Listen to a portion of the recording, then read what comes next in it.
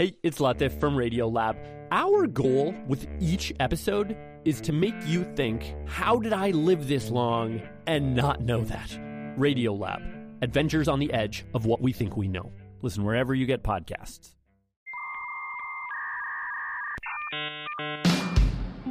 I think what these companies are doing now is rationing scarcity. It works fine for them. They're making big profits. Frankly, threw into question whether the FCC has any right to create policies or be a watchdog of the web. What we're seeing is more concentration in all the different media.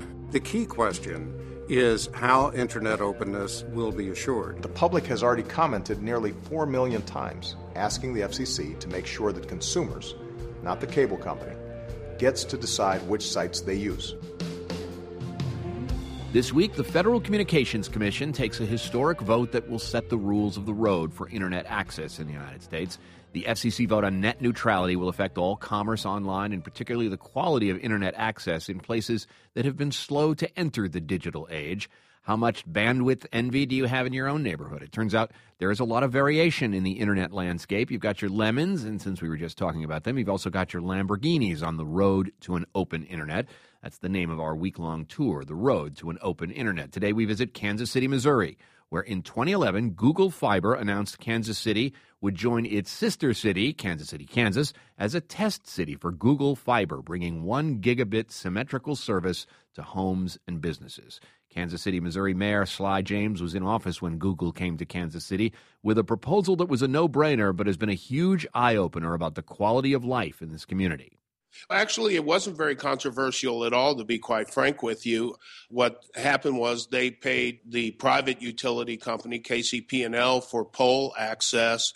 But on the other hand, what we received in return, in addition to just having broadband laid across the city, is the ability to connect up about 300 governmental and quasi-governmental buildings, such as police departments, schools that are in fiber zones, so that we were actually able to get a big return on Google's investment.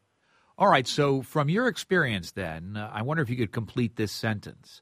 High-quality Internet infrastructure is great in our community because it does what?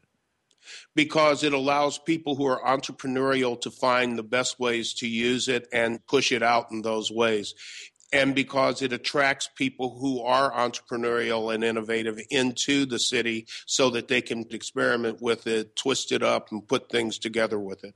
Now, I was wondering if maybe your answer would be because it connects all of us together and makes us more of a bound-together city. Is that part of this as well?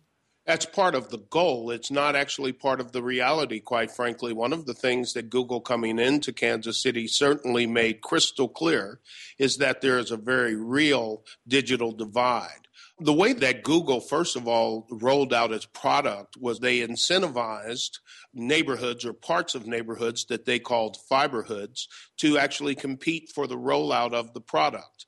And as those neighborhoods reached the percentage goal of people who wanted to subscribe, then they would turn green. Well, we saw that most of the green was in conjunction with the historic racial divide in the city, Troost Avenue.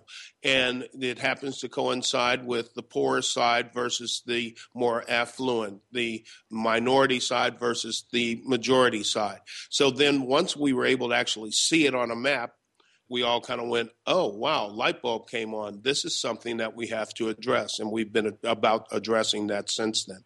Now, is it the case that poor people on that other side of Troost Avenue are finding access to the Internet via cell phones and devices that are mobile and they don't have desktops and laptops at home? Is it an equipment divide or is it literally a literacy divide that people on the other side of that street just have no way of even connecting or doing anything on the Internet because they don't know anything about it? All of the above, frankly. There's equipment divide, but there's also a literacy divide. The east side of town tends to be more populated by an older population. The younger populations tend to live in the downtown area, the crossroads, etc. So that's one thing. The more commercial areas are Wi-Fi'd. These areas are much more residential and lack Wi-Fi capacity. So, yes, there's certainly a connectivity issue. The other thing, too, is it's just going back and teaching people why it's important to actually be connected, how many more things you can access while you're online as opposed to waiting for the daily newspaper. So we're making some good inroads, and we have a couple of groups that are really supplying some low-cost hardware for people to be able to access. And we're working on trying to make sure that our low-income housing areas get wired so that people will have access at those places, which may be some of the more difficult ones to access through Google. It sounds fascinating in the sense that this is maybe a real opportunity politically for someone like you, where you can just look at a map and see exactly where the challenge is. And if you can turn some of those yellow neighborhoods into green neighborhoods, all of a sudden you've got a constituency. It reminds me of the old rural electrification way in which the Democrats won rural Texas and LBJ became president back in the 60s. Well, I will tell you, I've never looked at it from a political standpoint because, frankly, on the local government side, you have to be more about producing services than you do about being political. And my concern is simply this. I want every citizen to have access to information that can have a positive impact on their life, their health, their ability to get jobs, their ability to stay connected with family, to make sure that everybody has equal footing on basic infrastructure.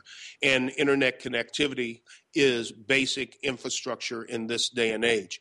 Can anybody do this? Any city do this? Or does it require an angel coming in the form of Google? I think that having Google is a very good catalytic situation because then all of a sudden you have reason to do it. But anybody could, but it's going to require some level of investment that perhaps they aren't prepared or capable of making. I think the real question is, do people truly understand the power of connectivity? Whether or not they'll actually get there is largely dependent on their list of priorities. Mayor Sly James of Kansas City, Missouri, thanks so much. Thank you, John, and have a great day. You too.